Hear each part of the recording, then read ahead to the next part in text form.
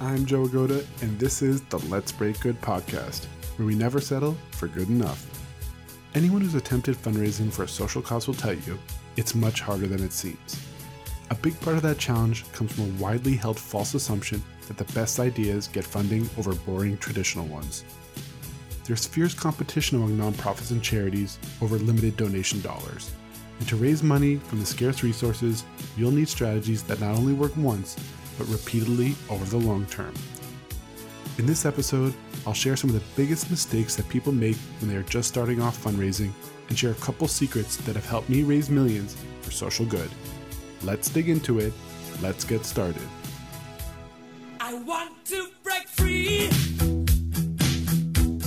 I want to break free. I want to break free from your lies. You're so self-satisfied. I don't need you. I've got to break free. God knows. God knows I want to break. In 2009, as a young social entrepreneur, I had come up with one of the most exciting and creative ideas I had had my entire career. After spending 3 months on a road trip across Africa, an idea to bring the first World Cup on the continent into the hardest reached communities had been born. Since many areas I had visited didn't have access to TV or electricity, getting to enjoy the first World Cup that was being hosted in South Africa in 2010 would be impossible. If I could find a way to screen the games, the whole community would show up, and during halftime, a captured audience could be educated and engaged. With some research, I came up with an innovative technical setup that would make community World Cup viewings possible. An inflatable screen, satellite dish, small generator, and projector could, even in the most rural of areas, without a cell phone signal, make an outdoor movie watching experience possible. The excitement in the communities where I shared about this idea was extremely high. Local groups were ready to host and make it happen. I just needed money to buy the equipment and hire people to run the setup. I returned home to the US from my African road trip convinced that everyone would want to fund this amazing idea. I started with a Kickstarter, GoFundMe style crowdsourcing strategy to get the ball rolling. But that ball hardly moved. I quickly learned that my friends and family were willing to lend me their encouragement and well wishes, but opening their wallet, that was another story. After a month of extreme hustling, I may have raised just over $1,000. To realistically pull off the event, I needed to raise 10 times that amount. I wasn't going to give up, and after some serious outreach, the idea was getting me meetings with foundations and corporate responsibility groups that would review a proposal. But again and again, I would hear the same response. Great idea, but we can't fund it. Why not? They said I had a startup nonprofit with no track record of past programs. They had never heard of the organization before. No. The idea, even though it was awesome, was not going to be enough. This was a hard truth I learned. Throughout my career, I've been turned down for funding a lot, but I've also gotten to yes more than a few times and raised millions of dollars. I want you to learn from my experience and not fall into the pitfalls and traps that waste a lot of time. Let's start off with the earliest stage of fundraising, before you get in front of your potential donors. A common trap in the initial phase is spending too much time working on your pitch and marketing materials. It's easy to start putting more and more hours into building dazzling PowerPoints, slick brochures, and flashy websites around your idea. But donors don't give based on a pitch or a PDF. They give to people they trust, they know, they admire. Once you've got your idea and are about to meet the donors, it's much more important to spend the prep time doing your homework about them. What is their professional background? The mission of the organization they work for? What projects have they funded in the past? The goal is to connect with the donor, build understanding, and create trust, not sell them on an idea. All day they hear people trying to sell them on their ideas. Another pitfall in the early stage of fundraising is getting caught up in the bubble that your team and colleagues are working in. What happens here is a good idea leads to groupthink, a lack of outside fresh perspective that creates positivity around ideas that are not grounded in reality. Here's a common result of groupthink. The project we have, it's so vital. Everyone will recognize how important it is. We should just run a fundraising campaign to get $100 from 1,000 people. We can do that, and that's $100,000 right there for our idea. But trying to fund a charitable cause by getting $100 from 1,000 people or $1,000 from 100 people, or whatever math you come up with, is most likely doomed to fail. The appeal on your social media, website, email campaign, or phone drive for the great idea goes nowhere unless it's truly for an urgent disaster situation, your organization is widely known with an audience in the millions, or you get once-in-a-lifetime chance to go viral. Most people will ignore your appeal or have their own cause they already support. Now you've wasted time and the attention of your audience. Next, let's talk about when you're in front of a potential funding source. This advice pertains to that high net worth individual, corporate responsibility group, or foundation offering grants that you now have the chance to speak and to make an appeal to. When you are caught up fundraising around a good idea, there's an impulse to take up almost the whole meeting with rehearsed slides and script.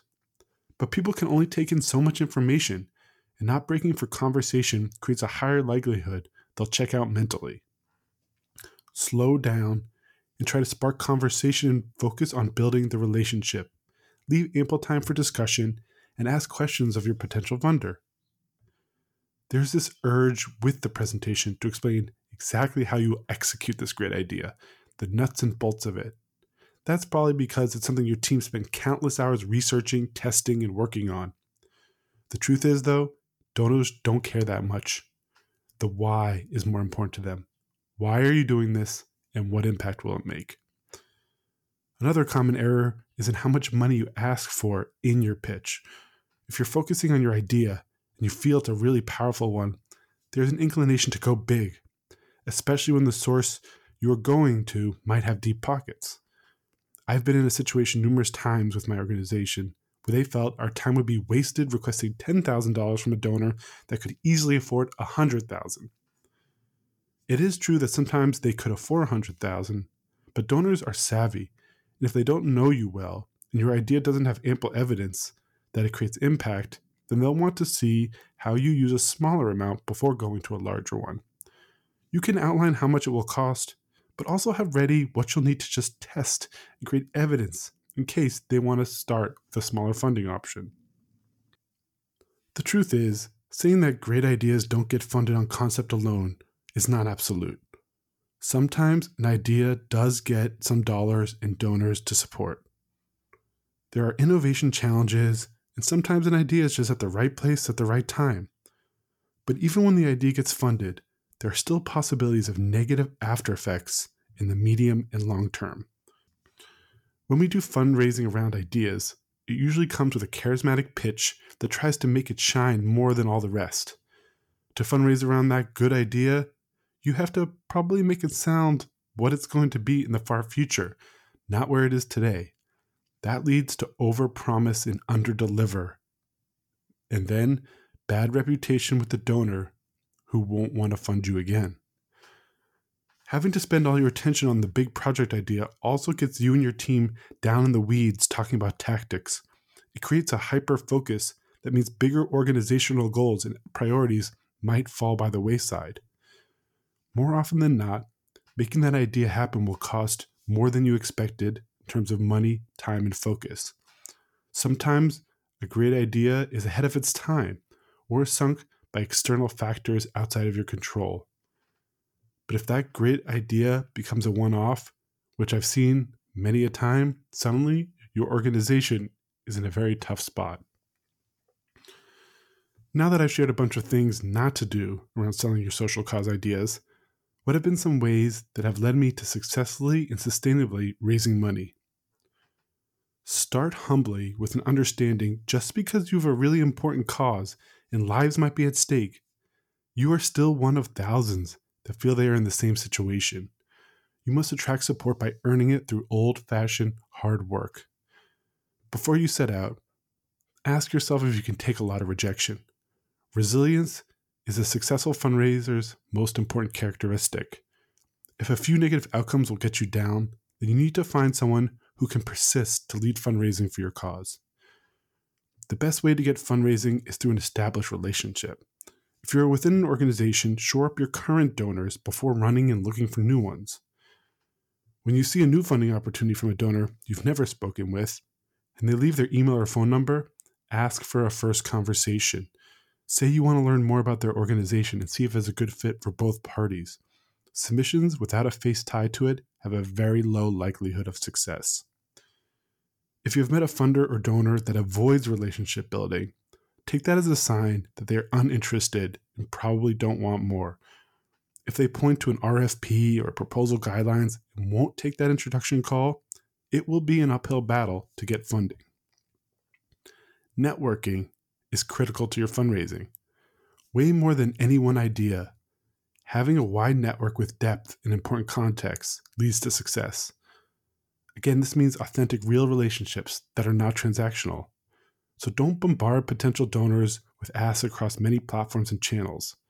Not taking a thoughtful approach to when and why you ask certain donors for contribution can result in fatigue and disconnection. When you get the chance to connect with a potential donor, try and learn from them and teach them things about the reality of the problem you're trying to resolve they may not know. Use firsthand stories as well as stats.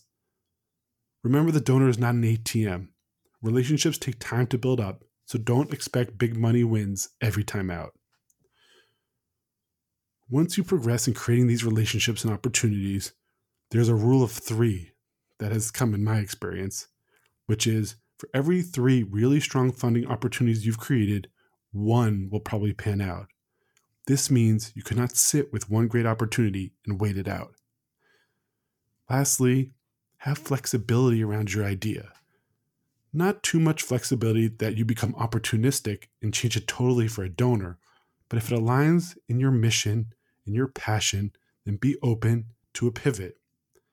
Flexibility led me to raise $500,000 over the past 8 months. Here's how.